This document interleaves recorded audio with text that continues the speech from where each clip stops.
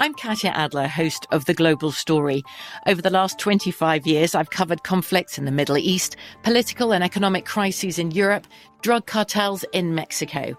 Now I'm covering the stories behind the news all over the world in conversation with those who break it. Join me Monday to Friday to find out what's happening, why, and what it all means. Follow The Global Story from the BBC wherever you listen to podcasts. Bring a little optimism into your life with The Bright Side, a new kind of daily podcast from Hello Sunshine, hosted by me, Danielle Robay. And me, Simone Boyce. Every weekday, we're bringing you conversations about culture, the latest trends, inspiration, and so much more. I am so excited about this podcast, The Bright Side. You guys are giving people a chance to shine a light on their lives, shine a light on a little advice that they want to share. Listen to The Bright Side on America's #1 podcast network, iHeart. Open your free iHeart app and search The Bright Side. Welcome to Season 9 of Next Question with me, Katie Couric.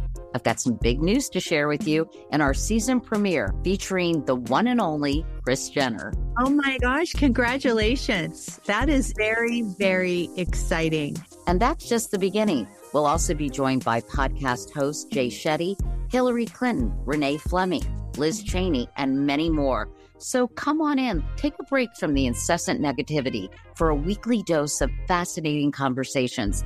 Some of them, I promise, will actually put you in a good mood. Listen to Next Question with me, Katie Couric, on the iHeartRadio app, Apple Podcasts, or wherever you get your podcasts. The best conversations I have with my colleagues are the ones that happen when no one is looking, when we're not 100% sure yet what to write. Hopefully, having conversations like this can help you figure out your own point of view. That's kind of our job as Washington Post opinions columnists.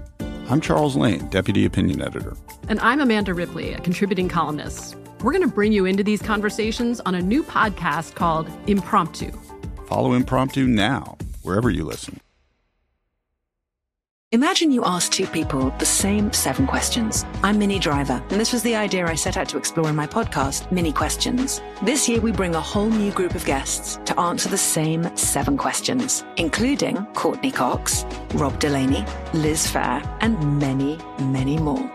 Join me on Season 3 of Minnie Questions on the iHeartRadio app, Apple Podcasts, or wherever you get your favorite podcasts. 7 questions, limitless answers. Ho, ho, ho! Welcome back, everybody. How jolly. How jolly indeed. Welcome to a very Christmassy episode of Ridiculous Romance. Yeah.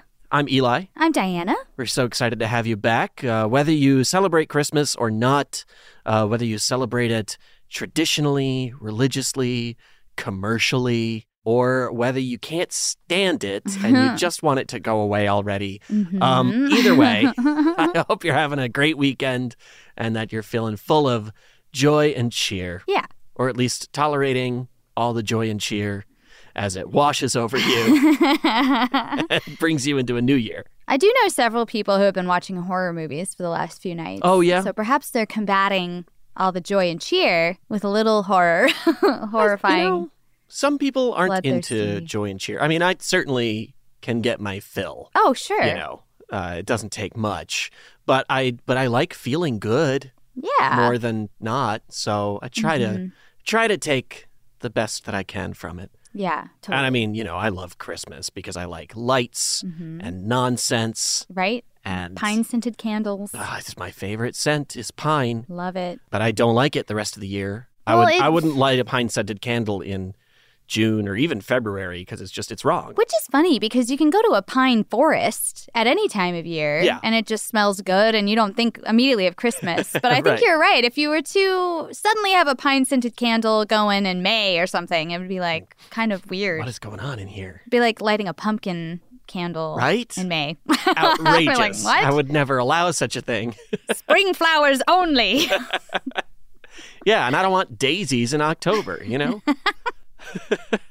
Now, Diana and I collect ornaments. That's one of our things. Whenever we travel and stuff, we make sure we buy a Christmas ornament somewhere, something to hang on our tree. Yeah. I mean, we have And we write turned. the dates on it, so we try to remember what year. Diane always why writes we down that. where we were when we got it and the year we got it. So because my memory's shit. I love Who Framed Roger Rabbit, and I could never find an ornament. So I just bought some salt and pepper shakers of Roger and Jessica and put some string on them. Yeah. And they're hanging on our tree right now. But it's a very meaningful tree. Everything on it has a story to it. Yeah. And I like that. Your parents are much more traditional tree with the tinsel and the garland and the ribbon and the ornaments, like, that you'd see, like the Rockefeller kind of thing. Yeah. And it's beautiful. Well, I love they it, have a lot of, I guess you could call them meaningful. I guess they're old. I guess is a better word. Right. Inherited ornaments from years gone by. So they're not necessarily like, and I have a couple on our tree too that I took with me, but you're not necessarily like, I don't know whose this was. I just think it was somebody's grandma's at some point. But, it feels important to keep. Well, I am excited for our version of Christmas. The world has given a gift to me because we're going to see The Matrix Resurrections tonight. And just real quick, I mean, like, well, I'm not going to talk about it. We haven't seen it yet. Yeah. And I'm very anti-spoilers. But it is like The Matrix is my movie. Like when I was 99, I was 15 when that movie came out. And I saw it 6 times in theaters, and it was mind-blowing and so cool. And not just like the philosophical red pill, blue pill bullshit that a lot of people get hung up on, but just the energy of that movie, the choreography of that movie, not just the fight choreography, but the way the story flows. Mm-hmm. Here's the thing about The Matrix, whether or not you've seen it. Uh-oh, you got them started. I won't go, and I won't go on, a whole tangent here, but The Matrix is a series of monologues that different characters give to Neo. And until at the end of the movie, he gives his own monologue. And that is the entire structure of that movie. And it's amazing. Mm-hmm. Except for the effects, it'd probably be a good play. Oh, yeah. Honestly, because of that. Pick one out. You could audition with it. It's just everyone telling Neo a very long story. At one point, Agent Smith gives Morpheus a monologue. But other than that, it is just everyone gives a man a monologue until he one day is eventually able to give his own. That's the story of The Matrix. What a beautiful character arc. And before we go to number 4 here, my expectations are tempered, especially we just saw Spider-Man, which was such an incredible... God. But I'm just excited to see it. I'm just expecting a good movie with some characters that I love. Talk about a ridiculous romance, but Neo and Trinity are a great story. I'm very excited to see another chapter of that, despite the fact that Neo has no character. I know, it's true. You never learn why she loves him so much. He never has a chance to show himself off besides he's selfless, he wants to be a hero, he wants to do the right thing. Great. But we don't spend any time with him as a person. Right. And yet, I guess it's just Keanu and Carrie-Anne having just really great chemistry. I want them to be together. I want them to be happy. So, anyway. And just Keanu and Carrie-Anne. I'm just here to watch them do anything they'd like to do. They're fantastic. And they look great. I mean, for being in their late 50s. They look great. They look amazing. I guess everybody looks great in their late 50s now. Late 50s are the new late 20s, I swear. And if millennials have anything to say about it, it's going to stay that way, damn it. We're very image conscious. We're perpetually in our late 20s. I don't want to grow up. I'm a millennial kid. But those are not the celebrities we're here to talk about today. No, today we're doing a quick, fun little story about a beloved Hollywood couple that has been together for almost 40 years now. Mm-hmm. And the secret to their longevity? Well, that's a pretty unconventional answer for most of us and by most standards. But to Goldie Hawn and Kurt Russell, this is the thing that held them together through the good times and the bad and brought them all the way from the shores of Oregon in Overboard to the North Pole in The Christmas Chronicles 2, where they play Santa and Mrs. Claus. Yay! And I think that's what sparked the idea for us to do this episode. Yeah. Was, hey, it's Christmas, let's do Santa and Mrs. Claus. Let's take a closer look at this very unconventional romance from these two superstars. Yeah, I'm excited. Let's go. Hey there, friends, come listen well. Eli and Diana got some stories to tell. There's no matchmaking or romantic tips. It's just about ridiculous relationships. A lover might be any type of person at all. An abstract concept or a concrete wall. But if there's a story worth a second glance, we'll put it in a show, Ridiculous Romance. A production of iHeartRadio. So Kurt Russell, the king of cool. He was born in 1951 in Springfield, Massachusetts. And his father, Bing Russell. Bing. That's a great name, honestly. Great name. Kurt Russell's dad could only be named Bing. That's such a 20s type name. I know, right? I know he was obviously not born in the 20s, but like that's such a turn of the century name classic. to me. Yeah. Bing. Bing. Hey, it's Bing. Oh, Bing, old boy. Get on over here. Hey, guys. Party started. Bing's here. So Bing Russell was, of course, also an actor, because with a name like Bing Russell, you gotta be. Yeah, what are you going to do? And Kurt Russell's mother, Louise, was a dancer. So big arts performing family. Kurt has 3 sisters, Jill, Jamie, and Jody. I can relate to that. Being the only boy with a bunch of sisters. I couldn't find their birth order. It'd just be funny if they were like 3 J's and then they got to a son. They're like, I guess we'll move on to the next letter of the alphabet. Yeah. They grew up together in the Los Angeles suburb of Thousand Oaks. And in 1963, when Kurt Russell was 12 years old, he got his first acting gig in an Elvis movie called, It Happened at the World's Fair. Elvis, is that you? That's him. It Happened at the World's Fair is a film with a 14% on Rotten Tomatoes. Goo. I haven't seen it. Dennis Schwartz, a reviewer, said it was a movie, quote, for diehard Elvis fans or lovers of flicks that are set at the World's Fair. So, I think that's my favorite Netflix category is films set at the World's Fair. There's 2. And they're like, and you want to play them over and over. So anyway, Kurt Russell's performance was uncredited. Again, he was a 12-year-old boy. He played this kid who Elvis stops and says, hey, kid, I'll give you a quarter to kick me in the shin real hard. See, I looked it up. Sorry, no context. That's hilarious. Right? Like, what's wrong with this guy? It's a great part. I would have killed for this part. So good.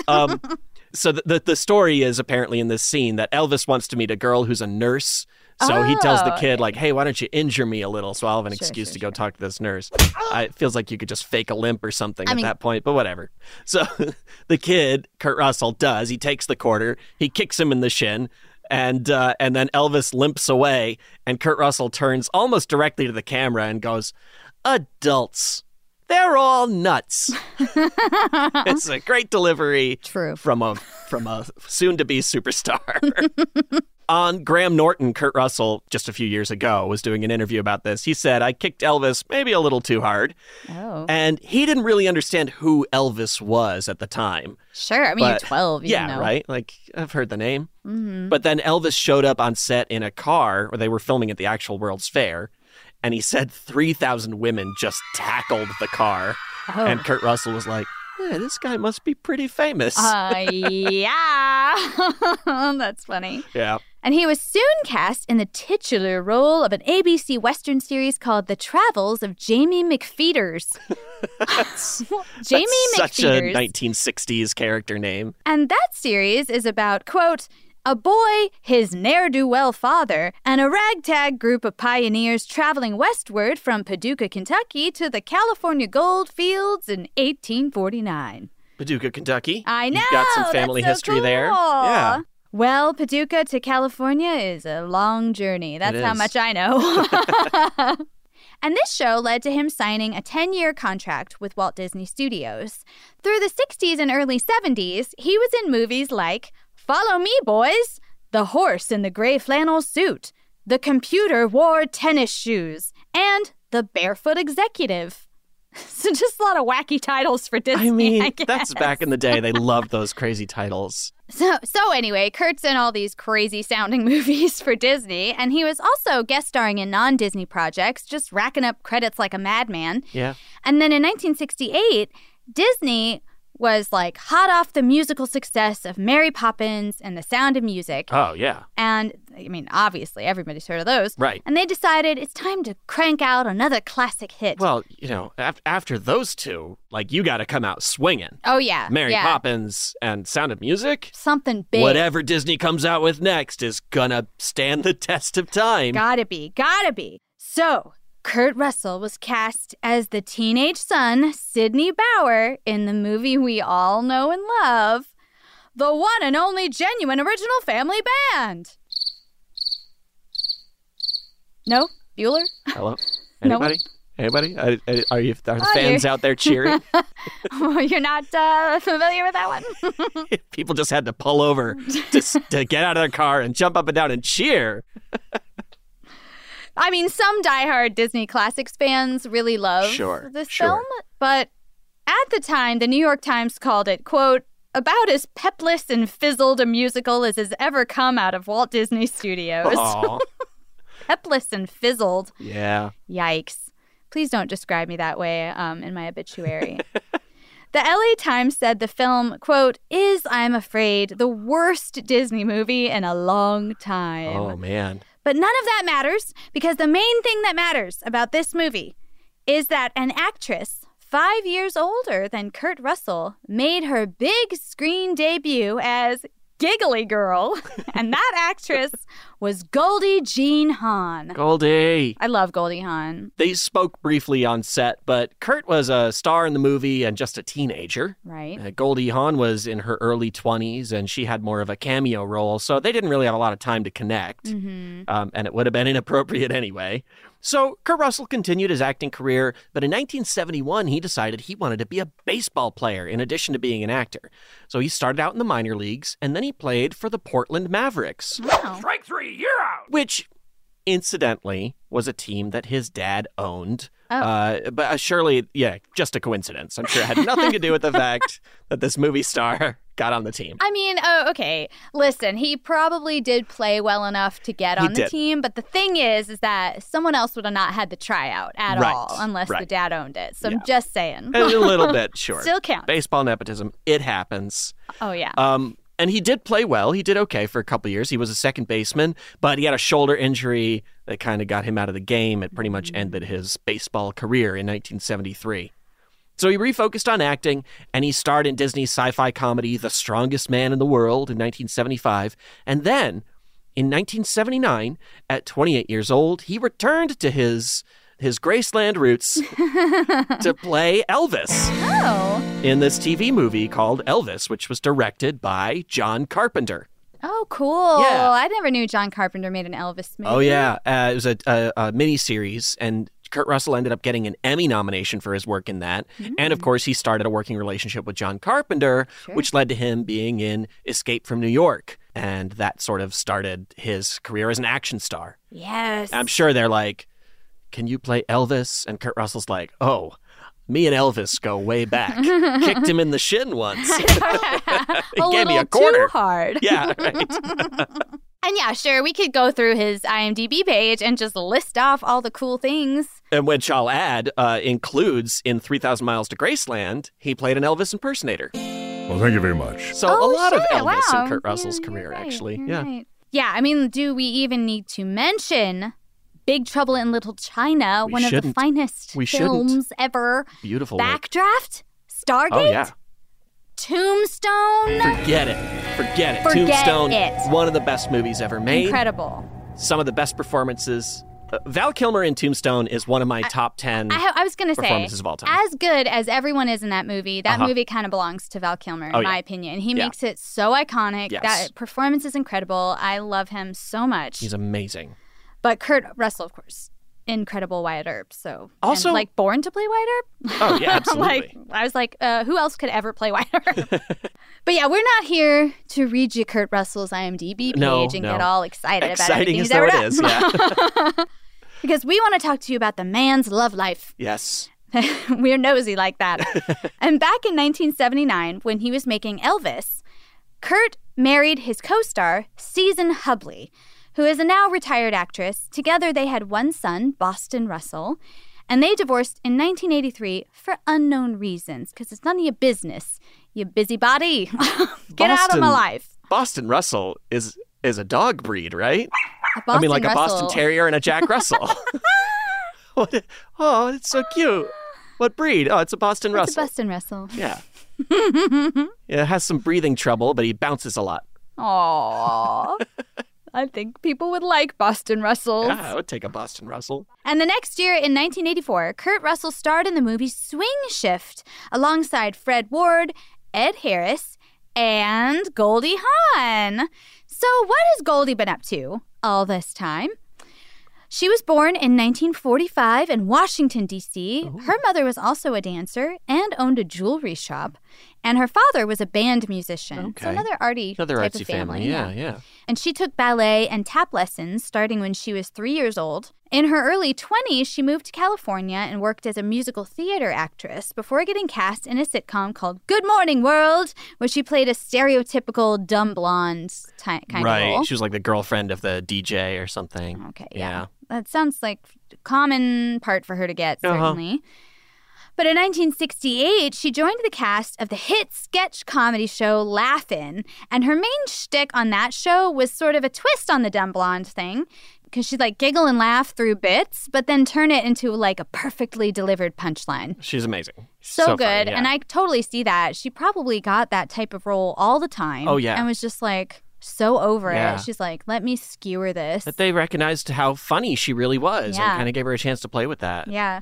And it's great. And as this hot, funny blonde, she was America's it girl in the late 1960s. Yeah, Goldie. So her, giggling character on Laugh-In is what led to her appearance in the Family Band, which is, of course, where she met Kurt Russell for the first time. Right. But she wasn't even credited in that film. Just total cameo appearance. They just want people in the audience to go, oh, that's the girl from Laugh-In. But the very next year, she was cast in Cactus Flower, which is a movie adaptation of a stage play, with Walter Matthau and Ingrid Bergman. So big names. Yeah. And for her very first credited role on the big screen ever, she won an Oscar for Best Supporting Actress. Is that not the dream? And I mean... Put in one, get your trophy, get out. Well, obviously... After this, her film career blew up. Everybody wanted Goldie Hawn. So she starred in a few successful comedies. There's a Girl in My Soup was one of them. Have not seen that one. Another great title. Butterflies Are Free is another one. And then she got to go into more prestige films like The Girl from Petrovka and Spielberg's first theatrical film, The Sugarland Express.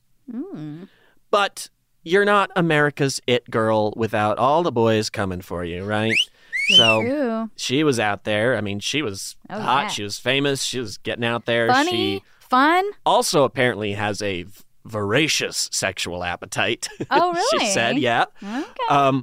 And so in 1969, she got married to a guy named Gus Triconis, who was a dancer. He was actually one of the sharks in West Side Story, the original. Oh. Also, she and Gus share the same birthday, November 21st. That was interesting for a couple to get together over that. But they ended up separating 4 years later in 1973.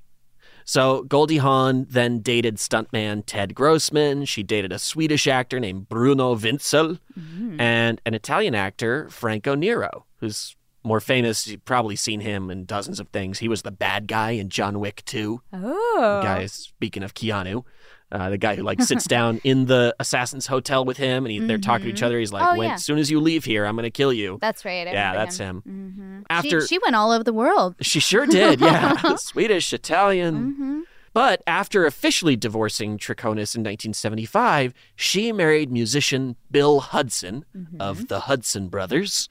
And together, they had 2 children who you may have heard of, Oliver and Kate. Kate Hudson of leggings fame. But she filed for divorce from Bill in 1980. So they were just married for about 5 years.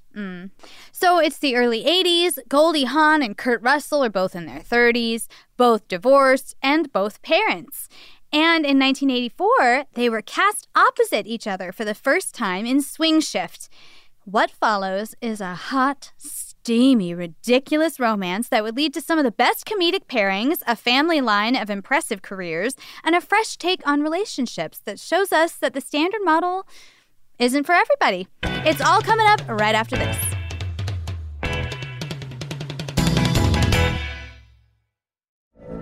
From BBC Radio 4, Britain's biggest paranormal podcast is going on a road trip. I thought in that moment, oh my God, we've summoned something from this board. This is Uncanny USA. He says, somebody's in the house, and I screamed. Listen to Uncanny USA wherever you get your BBC podcasts, if you dare.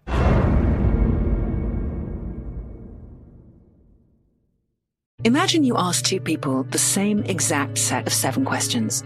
I'm Minnie Driver, and this was the idea I set out to explore in my podcast, Mini Questions. This year, we bring a whole new group of guests to answer the same 7 questions, including actress and star of the mega-hit sitcom Friends, Courtney Cox. You can't go around it, so you just go through it. This is a roadblock. It's going to catch you down the road. Go through it. Deal with it. Comedian, writer, and star of the series Catastrophe, Rob Delaney. I shouldn't feel guilty about my son's death. He died of a brain tumor. It's part of what happens when your kid dies. Intellectually, you'll understand that it's not your fault, but you'll still feel guilty. Alt-rock icon, Liz Phair.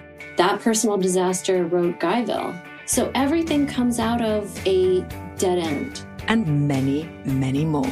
Join me on Season 3 of Mini Questions on the iHeartRadio app, Apple Podcasts, or wherever you get your favorite podcasts. 7 questions, limitless answers. Hey there, I'm Dr. Maya Shankar, and I'm a scientist who studies human behavior. Many of us have experienced a moment in our lives that changes everything. A moment that instantly divides our life into a before and an after. On my podcast, A Slight Change of Plans, I talk to people about navigating these very moments. The last couple of years has been the hardest season of our marriage for sure. I'm surprised our marriage survived it. I think we both are. I think we both were barely holding on. Nothing compares to how hard this is. Their stories are full of candor, awe, and hard-won wisdom. And you'll hear from scientists who teach us how we can be more resilient in the face of change. True behavior change is really identity change. Every action you take is a vote for the type of person you wish to become. Listen to A Slight Change of Plans on the iHeartRadio app, Apple Podcasts, or wherever you get your podcasts.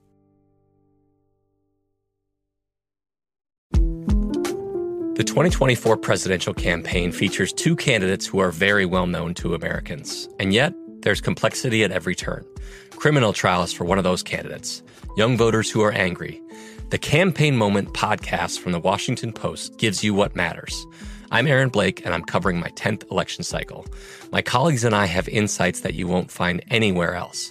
So follow The Campaign Moment right now, wherever you're listening. Hi there, I'm Bob Pittman, Chairman and CEO of iHeartMedia. Welcome to Math and Magic, Stories from the Frontiers of Marketing. This week, I'm talking to acclaimed musician and entrepreneur, Mr. Worldwide himself, Pitbull. A lot of artists in general, people that are very creative, sometimes tend to overthink. That's one of my number 1 rules. Don't ever overthink. You can think ahead, but don't overthink. And what I mean by that is when they start to write a record, they're like, oh, that's not the line. Oh, that's not this. Oh, it's not that. And everybody has a creative process. I'm not knocking it. For me, I just let it flow. In these exciting times, we're looking to the math, the strategy and analytics, and the magic, the creative spark, more than ever. Listen to Math and Magic on our very own iHeartRadio app, Apple Podcast, or wherever you get your podcast. And welcome back to the show. Ho, ho. Oh. I see. I'm going to work it in as often as I can. Now, Goldie said that when they were reunited for Swing Shift, she remembered meeting Kurt Russell on the set of The Family Band in 1966. Yes. And that she had liked him very much. She thought he was adorable. But again, he was a teenager. She was in her 20s. You know, it wasn't happening. And they had both said they would never date another actor. But Kurt was just too smooth, ladies and gents. He said he came to read lines with her for her audition, and it was the first time they'd met since 18 years earlier. But he was severely hungover. He explained in an interview with Conan O'Brien, quote, I just didn't have in my mind what I was going to see, and she had a great body, so the first thing that came out was, man, you've got a great figure. Oh, my God. He said he didn't even realize he was saying it. But you know when you're so hungover that your brain and your mouth are not communicating anymore? Right. He just went straight from his eyeballs to his mouth. So he's like, oh, it could have gone so wrong. But she simply replied, why, thank you. Okay. Which does sound like a Goldie Hawn thing to say. Oh, sure. And she told People magazine in 2017, quote, he was so good looking, but he had no pretense about him. I could tell right away that he was a womanizer. And fellas, look, it's not a good line. No, I would not try to repeat his success. Well, if it worked for Kurt Russell. Because here's the thing. For everybody out there, a lot of things are going to work for Kurt Russell that aren't going to work for the rest of us. And that's just the truth of the world. I don't like it. You don't like it. Kurt Russell likes it. Kurt Russell's fine with it. But that's just how it is. Kurt said they were both trying to keep work and not mix business with pleasure. That's part of not wanting to date actors. Sure. Look, we're doing a project together. I don't want to muck it up and make things challenging. And so they're not trying to get together, but there's a swing dancing scene in the movie. It takes place during World War II. And so Kurt suggested maybe they should go out at night and practice swing dancing at a club somewhere. Sure. And he says the only club in town that was doing swing was the Playboy Club. So sounds legit. Well, they decided to go out there, and they ended up just talking for 2 hours. He said they never even ended up dancing because they just hit it off so well. I love that type of thing. I know. God. It's so great. And as he said on Live with Kelly and Ryan in an interview about this, one thing led to another. And Goldie invited him back to the house that she had just bought. And the problem was she had just bought the house to renovate it. And it hadn't yet been renovated, and she didn't even have the key yet. Oops. So they go back to this house. I imagine they're a little tipsy from their night at the Playboy Club, and they have to break in. So they break into the house, and she's showing him around this, empty house, probably partly torn apart. And Kurt said of it, quote, "We were looking around at imaginary furniture, and we went to the imaginary bedroom, and we were realistically having sex." When suddenly, Kurt looked up and he was blinded by a high-beam flashlight. It was the cops. They were surrounded. They had come out to investigate this break-in. I guess someone had tipped him off. And they almost got arrested. Kurt Russell called it Corpus Interruptus. Oh, that's good. And so they explained to them that they owned the house, and Kurt said, quote, "They told us to go get a hotel room, so we did." And he said it was such a fun time. And after that night, the two of them were inseparable. I love this loyal neighbor that's like, "No, not on my watch. Goldie Hawn will never be robbed while I'm here." I wonder if later he's like, "You can always count on me, Goldie. I called the cops." Right. When I saw this, the minute I saw that window smash. She's like, thank you so much. Thanks. You ruined some really hot floor sex I was about to have with Kurt Russell. But don't worry, we ended up having really hot all over the furniture sex at this hotel. Yeah. And now we have a great story. Yeah, it's true. They milked that one because it's in like 14 different interviews around 2007. Oh my God, I would tell that story all the time. Oh yeah. So yeah, they started dating, but Goldie said that what really made her fall for him was when her kids came to the set, and Oliver and Kate came occasionally to work with Goldie. And Kurt, who of course is a father himself, was amazing with them. He made time to hang out with them. He knew how to talk to them. They liked him back just as much as he liked them. Goldie said that was it for her. Yeah. Partly, probably speculation station, but most likely it's because Bill Hudson, who is their biological father, basically split and didn't have anything to do with Oliver and Kate after he and Goldie divorced. In 2015, Oliver Hudson posted a photo of Bill, his biological father, on Instagram on Father's Day and captioned it, quote, "Happy Abandonment Day." Ouch. While this year, Kate posted a picture of Kurt and wrote, quote, "Our great loyal protector, our dependable, authentic captain, our wild, sometimes untamed adventurer father. He's one hell of a dad. Lucky us." Aww. And on his birthday, she posted that Kurt Russell was a, quote, "never miss a show or a game kind of dad. Kids before anything kind of dad." It is a speculation, but it's probably pretty obvious that that would be a powerful aphrodisiac on a woman to have her kids love her boyfriend so much. Absolutely. And then for him to be so great with them throughout their whole lives when they didn't have that kind of person in their life already. Right. Yeah, I could totally see that being very sexy. Yeah, definitely. Very sexy quality. Definitely. Especially if you already look like Kurt Russell. I know. She's like, first of all, you're sexy. Now you're being sexy? Like, this is crazy. Save some for the rest of us, Kurt. I know.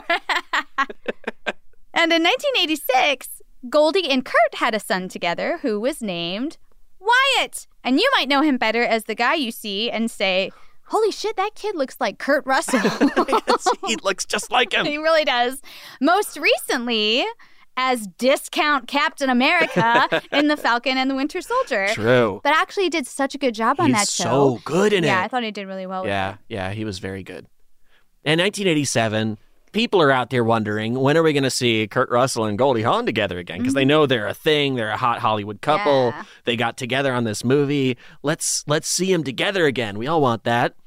But Kurt Russell pointed out that they already had careers going. They weren't codependent people. And we'll see a lot of that moving forward in their relationship. They were happier not mixing business and pleasure, and they didn't want to just do like publicity stunt casting where everyone's just, the whole point of the movie is that Kurt Russell and Goldie Hawn are together in it. Right. They're like, we just want the movie to be good. Yeah, exactly. But then they got a script for a movie called Overboard. Oh. Everybody pulls their cars over again to get out and stand up and cheer for Overboard. Overboard. The movie was written by Leslie Dixon, and the studio commissioned her to write Overboard based on a real incident in which a woman with amnesia washed ashore in Florida. Dixon said to Vanity Fair, quote, I was daunted from the get-go by the idea of amnesia as a central plot device, but I was in no position to complain. Someone was paying me to write a screenplay. Yes, I recognize that feeling. Yes, absolutely. I don't, because nobody's ever paid me to write a screenplay, but I know how it would feel. I'd be like, whatever you want, boss. I'll shut up and do it. Here I go, the Coca-Cola Overboard movie. But Dixon said Kurt Russell and Goldie Hawn made it all work. Quote, they were newly in love, and it shows on screen. They're so cute together that the audience loves it. And she said that she'd never before seen an actor say yes to a screenplay so quickly. Yeah. Also, in a quick fling with history... Gotcha! Leslie Dixon went on to write Mrs. Doubtfire, Pay It Forward, and the remakes of Freaky Friday, Hairspray, and The Thomas Crown Affair. But in what she calls her proudest accomplishment, she was looking for the rights to a novel called The Dark Fields, which were owned by Harvey Weinstein. Yes, boo, children, boo for Harvey Weinstein. But she knew she didn't want to get involved with Miramax because of Harvey's reputation. Yeah. And we all know Harvey only recently getting any jail time, but all the accusations against him, I mean, they've been coming out. They've been leveled for decades. Yeah. Like people, his behavior has been a quote unquote open secret, which is the weirdest, so obnoxious, dumbest turn of phrase we have maybe ever come up with. Anyway, for a very long time. So clearly she's like, I'm hearing all these whispers and I don't like them. Yeah. Even though they're maybe not substantiated. You hear them enough. Who cares? And she said, quote, I wasn't afraid of being harassed because he really only went for girls in their 20s and I was older than that. But I didn't want a telephone thrown at my head or to be screamed at. Whoa, what a lovely menu of options for you. Hanging out with Harvey Weinstein. I'm too old to be sexually harassed, but I might get a phone thrown at my head. Yeah, pass. So without ever meeting Harvey in person, she made a deal with him. She would write the script for The Dark Fields for free, but if he didn't respond in a certain period of time, she would get the rights. And she said, quote, then I'm afraid I did a bad thing. I turned it in during Cannes Film Festival when I knew no one would read it. And time ran out, and the rights were hers. She said, quote, I tricked Harvey out of the rights without him ever meeting me, seeing me, or knowing what I was doing.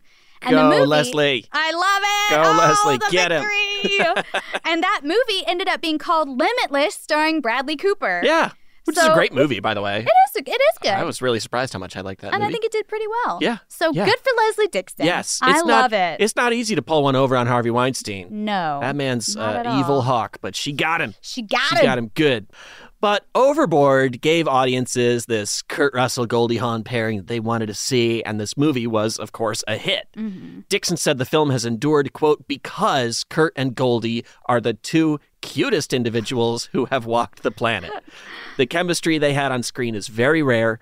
I lay it all on them. They are the movie.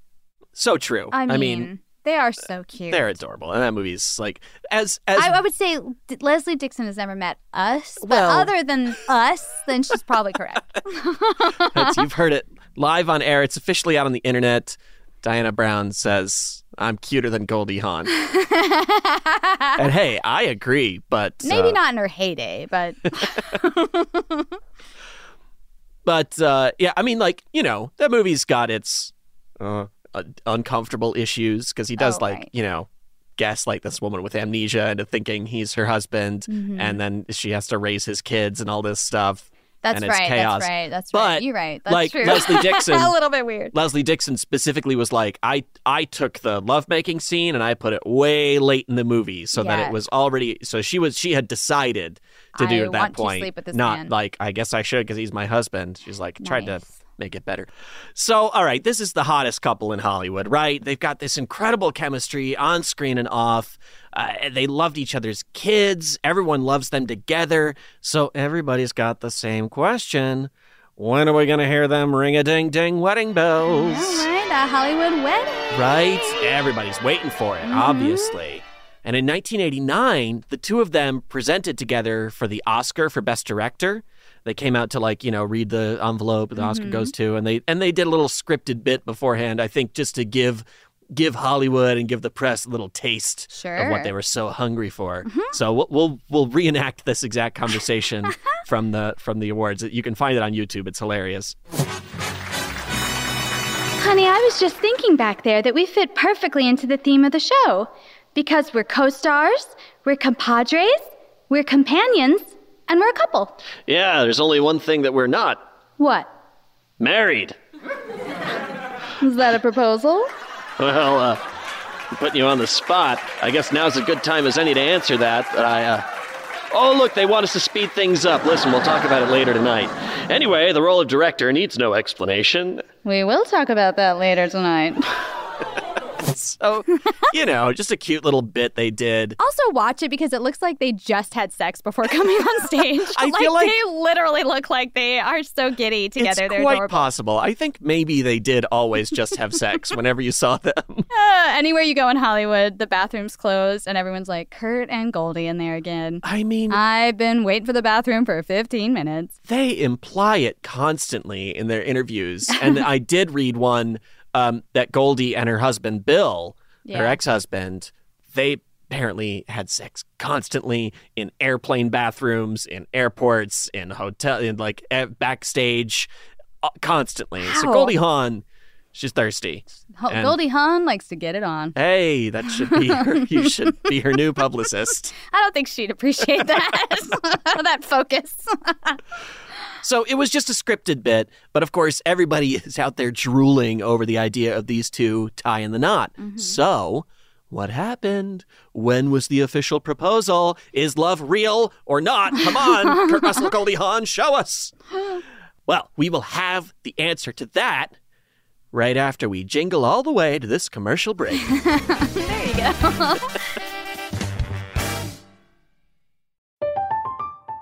I'm Katya Adler, host of The Global Story.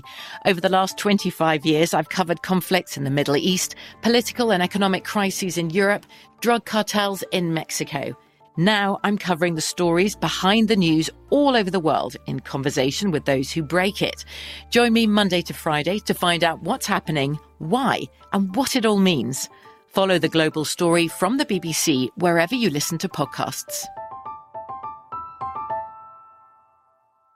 Imagine you ask two people the same exact set of 7 questions. I'm Minnie Driver, and this was the idea I set out to explore in my podcast, Mini Questions. This year, we bring a whole new group of guests to answer the same 7 questions, including actress and star of the mega-hit sitcom Friends, Courtney Cox. You can't go around it, so you just go through it. This is a roadblock. It's going to catch you down the road. Go through it. Deal with it.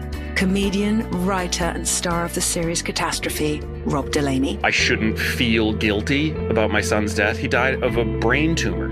It's part of what happens when your kid dies. Intellectually, you'll understand that it's not your fault, but you'll still feel guilty. Alt-rock icon, Liz Phair. That personal disaster wrote Guyville. So everything comes out of a dead end. And many, many more. Join me on Season 3 of Mini Questions on the iHeartRadio app, Apple Podcasts, or wherever you get your favorite podcasts. 7 questions, limitless answers. Hey there, I'm Dr. Maya Shankar, and I'm a scientist who studies human behavior. Many of us have experienced a moment in our lives that changes everything. A moment that instantly divides our life into a before and an after. On my podcast, A Slight Change of Plans, I talk to people about navigating these very moments. The last couple of years has been the hardest season of our marriage for sure. I'm surprised our marriage survived it. I think we both are. I think we both were barely holding on. Nothing compares to how hard this is. Their stories are full of candor, awe, and hard-won wisdom. And you'll hear from scientists who teach us how we can be more resilient in the face of change. True behavior change is really identity change. Every action you take is a vote for the type of person you wish to become. Listen to A Slight Change of Plans on the iHeartRadio app, Apple Podcasts, or wherever you get your podcasts. The best conversations I have with my colleagues are the ones that happen when no one is looking, when we're not 100% sure yet what to write. Hopefully, having conversations like this can help you figure out your own point of view. That's kind of our job as Washington Post opinions columnists. I'm Charles Lane, Deputy Opinion Editor. And I'm Amanda Ripley, a contributing columnist. We're going to bring you into these conversations on a new podcast called Impromptu. Follow Impromptu now, wherever you listen. Hi there, I'm Bob Pittman, Chairman and CEO of iHeartMedia. Welcome to Math and Magic, Stories from the Frontiers of Marketing. This week, I'm talking to acclaimed musician and entrepreneur, Mr. Worldwide himself, Pitbull. A lot of artists in general, people that are very creative, sometimes tend to overthink. That's one of my number one rules. Don't ever overthink. You can think ahead, but don't overthink. And what I mean by that is when they start to write a record, they're like, oh, that's not the line. Oh, that's not this. Oh, it's not that. And everybody has a creative process. I'm not knocking it. For me, I just let it flow. In these exciting times, we're looking to the math, the strategy and analytics, and the magic, the creative spark, more than ever. Listen to Math and Magic on our very own iHeartRadio app, Apple Podcast, or wherever you get your podcasts. Okay, little girl, what would you like for Christmas? I'd like to come back to the show, I guess. Well, then we will be right back to the show. Here we are. Oh, thanks, Santa. Back to the show. Ho, ho, ho. So the world was waiting for Kurt Russell to get down on one knee and give Goldie Hawn a big ol' ring, and for the two of them to commit in holy matrimony and prove to us all that a love like theirs is everlasting and that a big fancy wedding ceremony is the way to show it.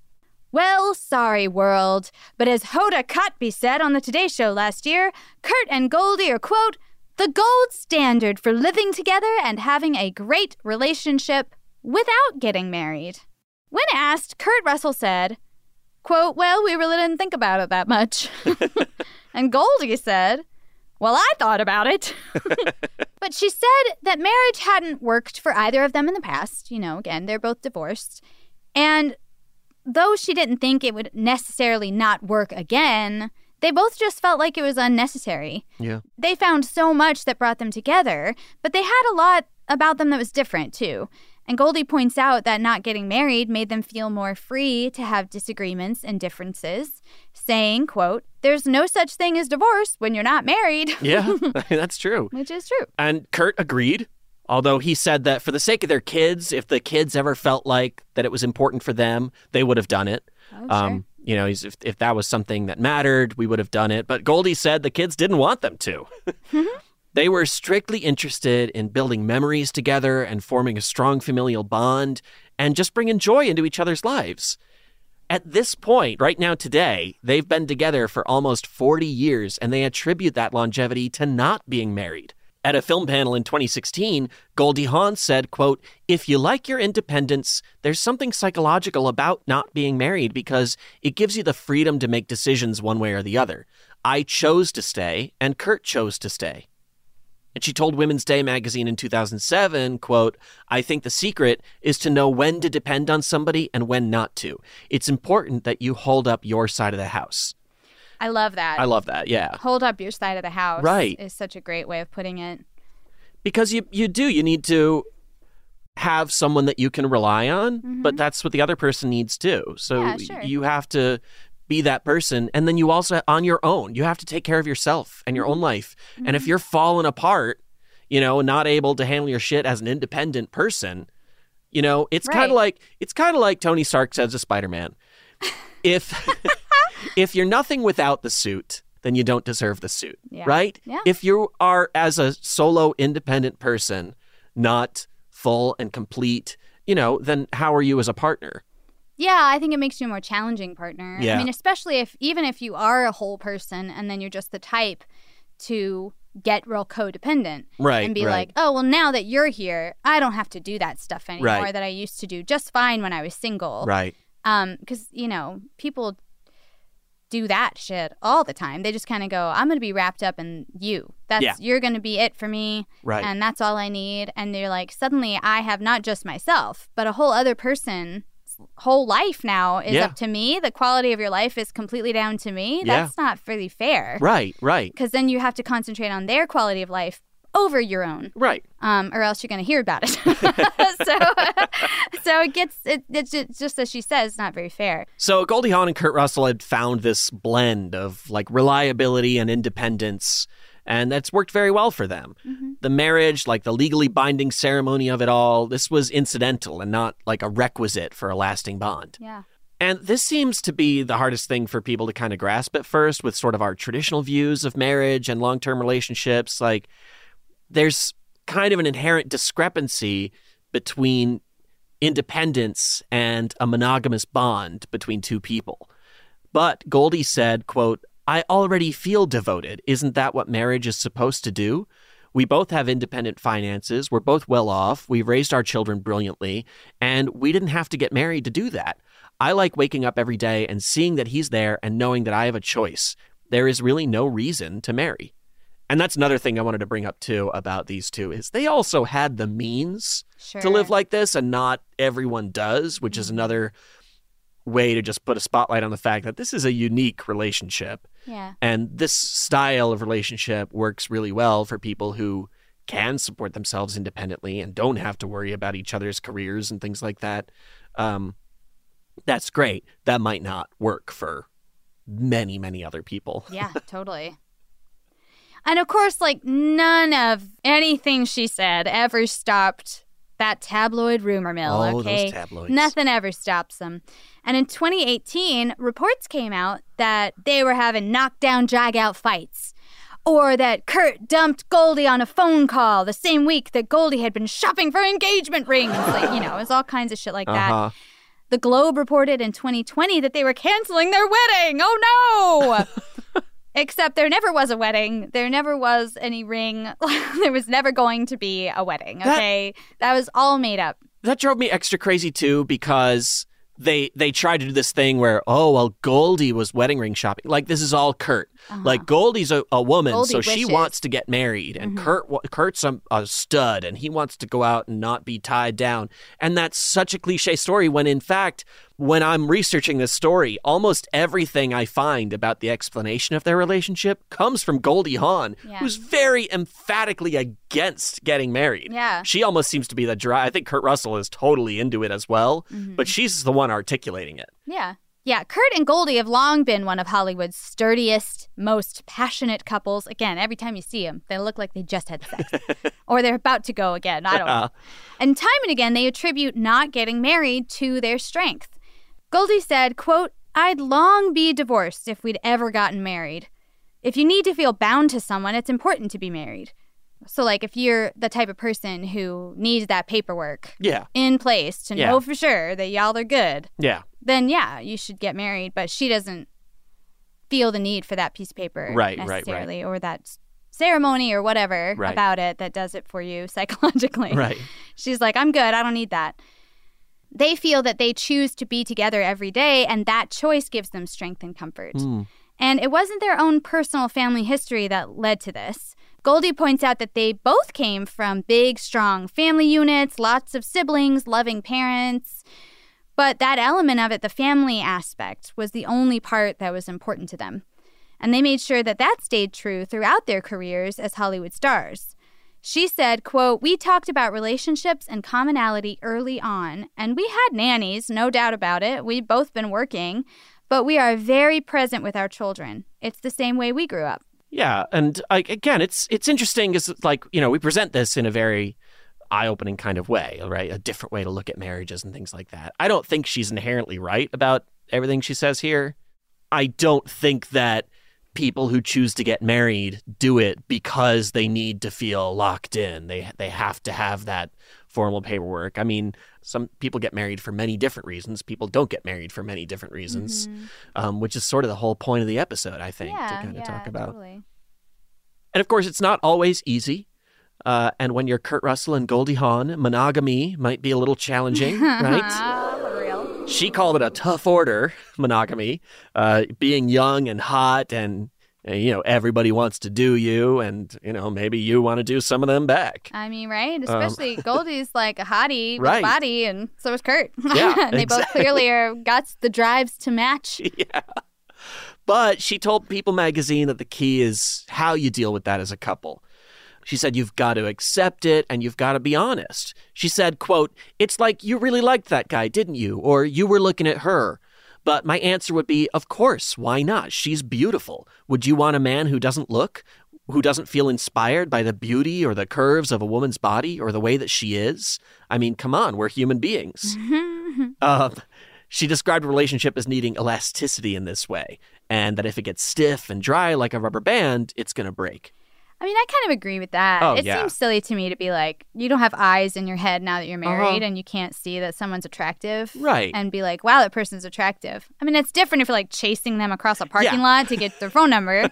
That's a thing. That is a different behavior. Right. But just to be like, oh, there was a hottie in the freaking grocery store checkout line today. It's just like, cool, hot. I'm glad you saw something worth seeing today when you went out. Right. I like to see a hottie every now and then myself. Sure. Yeah. The eyes need refreshing, you know what I mean? Yeah. Check your partners. Make sure they're not leering. Right. Obviously. You don't want to be gross. But be like, oh, you know, if I'll catch, you know, your eyes across the table and turn around and be like, what are you seeing right now? Oh, I see. Yes. Server is like stunning. Thank you. You're My right. God. They are, you know, whoever it is. Right. We can agree on that. Mm-hmm. That's something we enjoy together as a couple. Very true. Very true. So, yeah, we are definitely two gross people creeping on you while we're out in public. But we will not chase you across the parking lot. No. Respect. Yeah. Is the name key of the game. in that. In 2020, Kurt and Goldie performed together for only the 4th time when Goldie was cast as Mrs. Claus in The Christmas Chronicles 2. Goldie said in an interview, "I get a whole different kind of Kurt when I work with him that I don't get at home. He's so fun to work with. Not that he's not fun to be with, but I see his generosity in a way you can only see when he's working." I get that about so actors. True. Absolutely. Yeah. Well, any work. I think sure. Yeah. Sometimes you see, it's that thing where you see someone being very good at what they do. Yeah. And whatever it is, even if it's something boring, it can be really attractive to see someone kind of in their element. Yeah. And you're like, I have friends that I feel that way about, where I'm like, together we're just goofing off and being stupid. But then, like, I see something professional you've put together, and I'm just so impressed by you. And I'm, like, so excited to see you in that light. It's a totally different person, and it's exciting. And you're like, that's my friend or whatever. So I just totally get that. I mean, we have that working together. I see that in you all the time. And, she said she was doing a scene with Kurt in Christmas Chronicles 2 where the camera was on him as Santa. And she got so lost in the magic of him performing that she completely forgot to deliver her line. Aww. Which is awesome. Yes. He must play a great Santa. Right. We've only seen the first one. We haven't seen this one yet. And it's good. It's not my favorite Christmas movie, but it was cute. No. We'll probably watch the second one just for them. Our Christmas movie this year was Klaus, and definitely watch Klaus is gorgeous. If you have Netflix. It's hilarious. So good. It's The Emperor's New Groove at Christmas. It really basically. is. It really it's a very similar movie, but it is the animation's incredible. The cast is fantastic. The story's beautiful. Lovely. Watch it. It's so good. So Goldie Hawn said in an interview with James Corden that she and Kurt Russell were recently in bed getting ready to get busy when they suddenly had this spark of an idea to watch Overboard together. They had never seen it. Some couples are like, let's put on a porn tape tonight. Yeah, right. And they're like, let's look at ourselves as younger people. Well, they had never seen it from beginning to end, and she said it was so much fun. She said, quote, you know how sometimes you forget why you fell in love? I remembered everything. It was really something to be able to watch that. Aww. And they were just lying there in bed. They had a glass of wine each, and they were just complimenting each other. She said Kurt kept turning to her and being like, you did that so perfectly. That's so funny. You're amazing. Love it. And then she said, and that was a huge turn on. And we're left to imagine what happened next. Although, don't imagine too hard if you're driving right now. know, right? Again, pull over. Get to a safe place. Get out of the car and go ahead and imagine. Take us some breaths. But there's one thing a wedding gives you that is tough to get anywhere else, and that is a solid day where people come together to celebrate your relationship. It's true. It's true. That is one of the main reasons I think that we got married. It's just like, but you know what I mean. No, yeah. That day is amazing. It's just like, a nice day, because you're not going to walk around telling everybody our relationship's so great and we're so special. Now compliment us, but you're like, well, maybe for one day we will do that. It's really too bad that we only save nice things to say about each other for special occasions like a graduation or a wedding or something like that. Or a funeral. Or a funeral when I'm not even alive to hear all this nice shit. Hopefully nice shit. I guess it depends don't get on ahead the of funeral. yourself. A lot could happen between now and I might be so glad. I don't know, 80 years from now. You'll live forever. I hope so. So yeah, don't we all want that for Goldie and Kurt? I mean, we all want to celebrate their relationship and how wonderful it is. And fortunately, they sort of got a surrogate wedding ceremony in 2017. After 33 years together at that point and nearly 50 years in showbiz, they received stars on the Hollywood Walk of Fame in a special joint ceremony. Yeah. And Kate Hudson was there, as well as other stars and co-workers like Quentin Tarantino and Goldie Hawn's superfan, Reese Witherspoon, who said, quote, every career choice I've ever made, I would think, would Goldie approve of this? And I have to say, Legally Blonde, yes, she would. Yeah, that would have been a Goldie role if it had happened, a couple in decades the earlier. 70s, yeah. Absolutely. Everyone was there to see the two of them together in the many forms their partnership existed, from romantic to professional. Goldie joked, can we just get married? We've never had a celebration like this before. When Kate Hudson took the stage to speak, she said, quote, I was slotted to talk about my mother, but I have two parents, and they're both here. I always thought I'd be talking about them at a wedding or something, but since a wedding doesn't seem to be in our near future, this seems to be my only opportunity. And she continued that the two of them always put their family first, and that despite their huge careers, they worked hard to maintain normalcy at home with their kids. And when Kurt spoke, he said, quote, Goldie, to you, I owe my wonderful life. Simply put, Goldie, I cherish you. All the stars in the sky or in the boulevard don't hold a candle to that. There's no one else I'd rather be next to than Goldie Hawn. I mean, what more do you need? What more can you say? What more That's could you beautiful. need? I also just love that Kate Hudson and Oliver Hudson had this great dad in their life. Yeah, because yeah. Clearly, I mean, with Oliver Hudson's post about Happy Abandonment Day, clearly it's not something that they're like, that you get over. I don't think that's something you get over. Right. But it's so nice to know that there was somebody there to be awesome to them and be their dad. I mean, that's awesome. Yeah.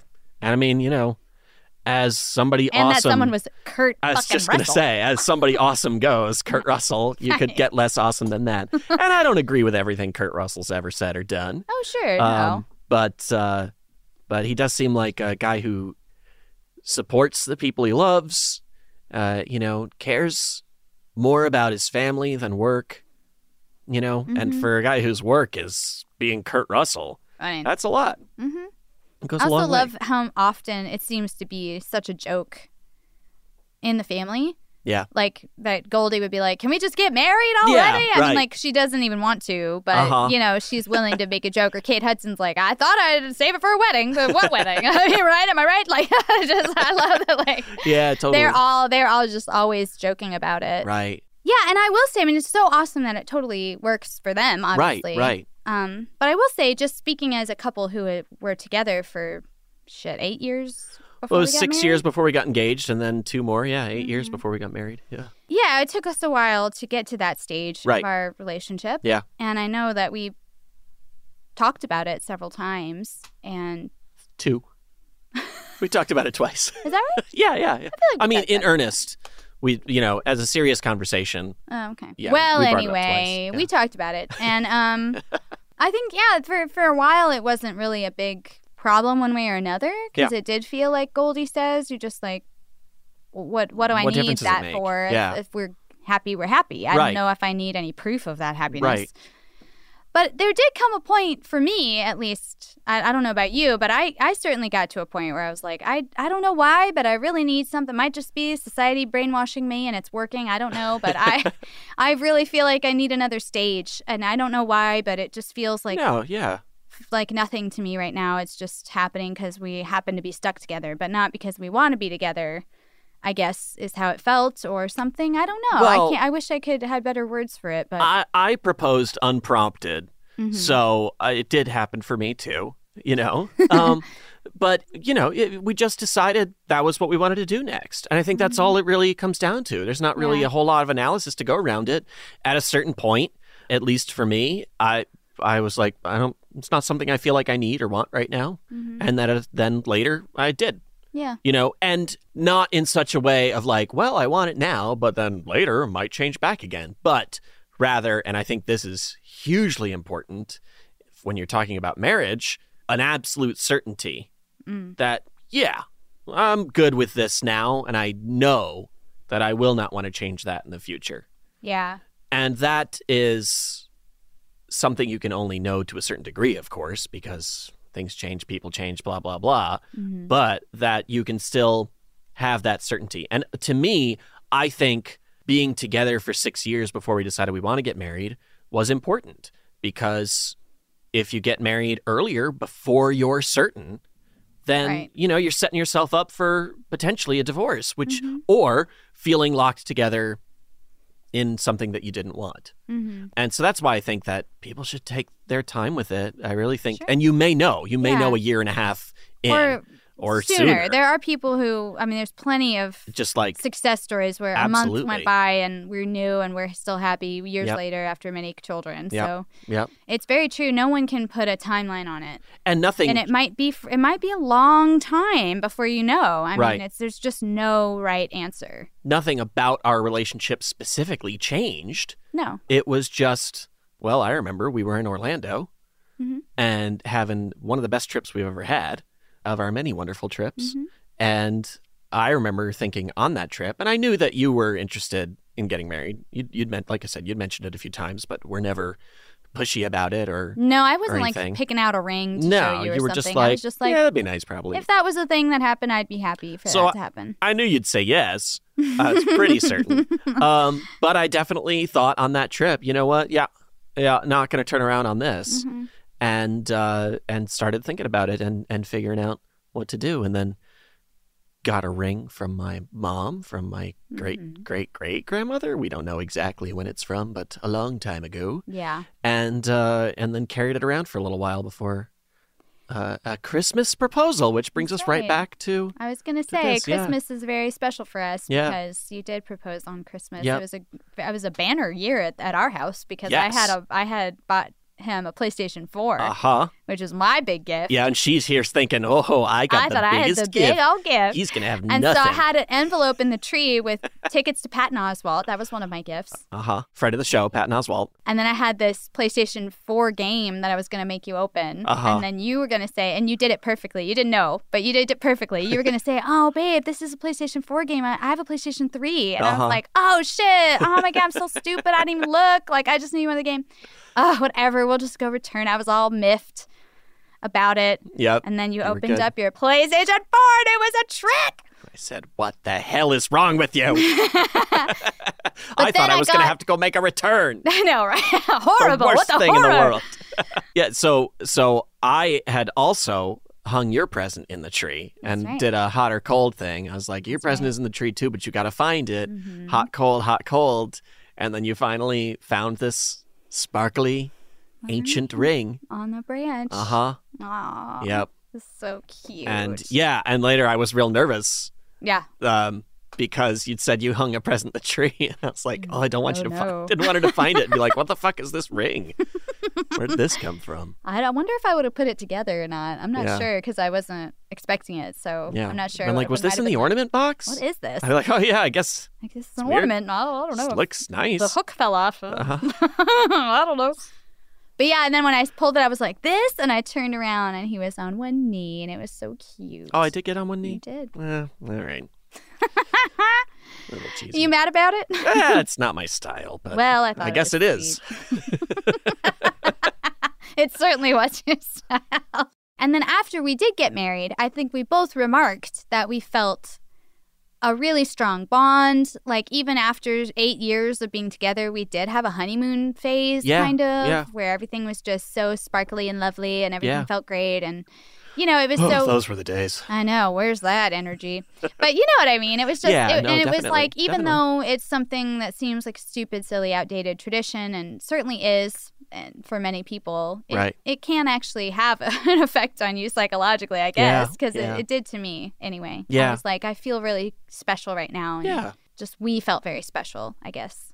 And I think all that together with Kurt and Goldie's story, sort of side by side, you can see that it is different for everyone, and people have different needs, and people get different things out of their relationship. I think that Goldie and Kurt have their own version of like a honeymoon phase or whatever, and maybe it was their way of understanding, of coming to a point in their relationship where they said, no, this is forever, and we just know that. Yeah. And I do like that idea of we choose that every day. Yeah. I wake up in the morning, and it's not about being free to choose not to do it, but it's rather about finding excitement in saying, wow, damn, I chose again. Yeah. Another day. And every day becomes this like decision that you're making. And I can see the strength in that. I can see why that's, a passionate thing for them. Well, and it's such a great thing to take with you, even if you are married. Yeah. To say every day you wake up and you do choose that person because you choose not to divorce them. I mean, you do. Yeah, it's true. So it is nice to think of it that way. And like some days, every day I'm choosing you and I'm choosing our life together. And some days it's that. Sometimes it's every day I'm choosing. Today I chose to be with you, and I love that. And then other days it's like, I chose this. I'm going to think about my choices. This was my decision and continues to be. Well, we all live with our choices, don't we? So I'm going to go home and really think about my choices. And then she says something hilarious, and you're like, good choice. Good choice. Because she does. She says hilarious things. Both Diana and Goldie Hawn. Well. Hilarious partners. If I can get to Goldie Hawn standards, I'll be very happy. Well, I just hope that the warmth of Goldie Hawn and Kurt Russell carries you through this winter. Yeah. Or if you're one of our listeners in the Southern Hemisphere, I hope the coolness of Kurt Russell and Goldie Hawn keeps you chilled through the summer. Keeps you chilled out. Either way, they got the temperature for you. That's right. Yes. They are both hot and very cool. Yes. So, yeah, this is a fun, sweet story to talk about for the holiday season. Yeah, again, another perspective. Just a kind of, we call it ridiculous, but it's just a different way to live, a different way to love. Totally. And that's kind of a running theme in this show, I think. And if you're interested, we did want to do an episode on the actual Santa and Mrs. Claus, but Mrs. Claus was like added to the legend of Santa in like the 50s or something by like a children's book author or something like that, and it's not that exciting of a story, unfortunately. I guess they were just kind of like, man, this old man just lives in a house with a bunch of elves. Maybe give him a wife so it don't seem like a pervert. Making toys for children, breaking into houses. He's got several names. Santa Claus, Saint Nick, whatever you want to call him, Father Christmas. Right. What's her name? How about Mrs.? She don't even have a first name. She does in the Santa Claus 3. That's right. Elizabeth Mitchell. That's right. Who, bless her heart, is really giving it all in that movie, which is a weird movie. It is a weird movie. But, in the original story, he did not give her a name. She's just Mrs. Claus, and she bakes cookies, and that's it. Well, and I looked up St. Nicholas to see what's there, although, saints, classically unmarried people. But famously unmarried.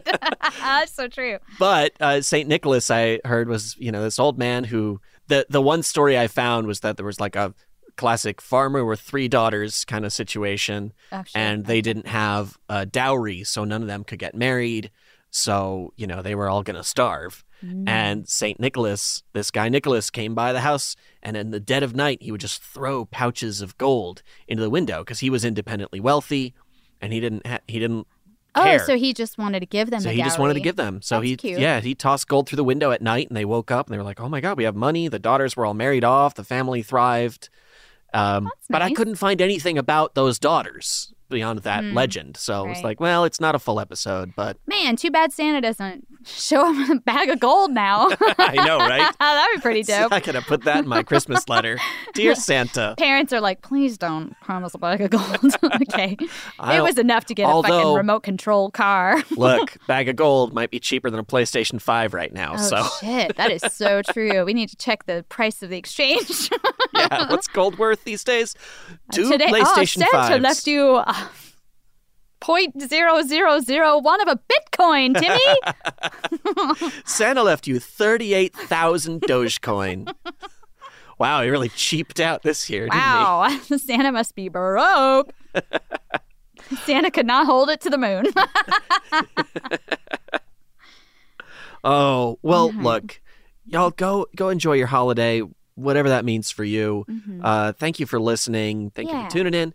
And thank you for sticking with us through this year and joining us in this amazing show. We've got more episodes to come. We'll be back next week before New Year's. And I think we can't wait to bring you another story.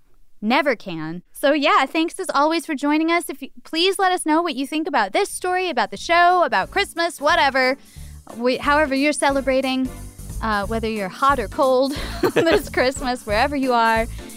We are romance@iheartmedia.com. That's right. Or find us on Twitter and Instagram. I'm at Oh Great It's Eli. I'm at Dynamite Boom. And the show is at Ridic Romance. And you are awesome for listening. Thank you so much. Yes. We love you. Merry Christmas, Happy Holidays, and we'll see you next time. Bye. So long, friends, it's time to go. Thanks for listening to our show. Tell your friends, neighbors, uncles, and aunts to listen to our show, Ridiculous Romance. I'm Katya Adler, host of The Global Story. Over the last 25 years, I've covered conflicts in the Middle East, political and economic crises in Europe, drug cartels in Mexico. Now I'm covering the stories behind the news all over the world in conversation with those who break it. Join me Monday to Friday to find out what's happening, why, and what it all means. Follow The Global Story from the BBC wherever you listen to podcasts. Bring a little optimism into your life with The Bright Side, a new kind of daily podcast from Hello Sunshine, hosted by me, Danielle Robay. And me, Simone Boyce. Every weekday, we're bringing you conversations about culture, the latest trends, inspiration, and so much more. I am so excited about this podcast, The Bright Side. You guys are giving people a chance to shine a light on their lives, shine a light on a little advice that they want to share. Listen to The Bright Side on America's #1 podcast network, iHeart. Open your free iHeart app and search The Bright Side. Welcome to Season 9 of Next Question with me, Katie Couric. I've got some big news to share with you in our season premiere featuring the one and only Kris Jenner. Oh my gosh, congratulations. That is very, very exciting. And that's just the beginning. We'll also be joined by podcast host Jay Shetty, Hillary Clinton, Renee Fleming, Liz Cheney, and many more. So come on in, take a break from the incessant negativity for a weekly dose of fascinating conversations. Some of them, I promise, will actually put you in a good mood. Listen to Next Question with me, Katie Couric, on the iHeartRadio app, Apple Podcasts, or wherever you get your podcasts. Imagine you ask 2 people the same 7 questions. I'm Minnie Driver, and this was the idea I set out to explore in my podcast, Mini Questions. This year, we bring a whole new group of guests to answer the same 7 questions, including Courtney Cox, Rob Delaney, Liz Phair, and many, many more. Join me on Season 3 of Mini Questions on the iHeartRadio app, Apple Podcasts, or wherever you get your favorite podcasts. 7 questions, limitless answers. Hi there, I'm Bob Pittman, Chairman and CEO of iHeartMedia. Welcome to Math and Magic, stories from the frontiers of marketing. This week I'm talking to acclaimed musician and entrepreneur, Pitbull. I think that education is the real revolution, because as much as we speak about all the problems that there is in society and in the world today, my mother's always told me, son, don't worry, the world's always been coming to an end. Don't let it scare you out of living. Listen to Math and Magic on our very own iHeartRadio app, Apple Podcast, or wherever you get your podcasts.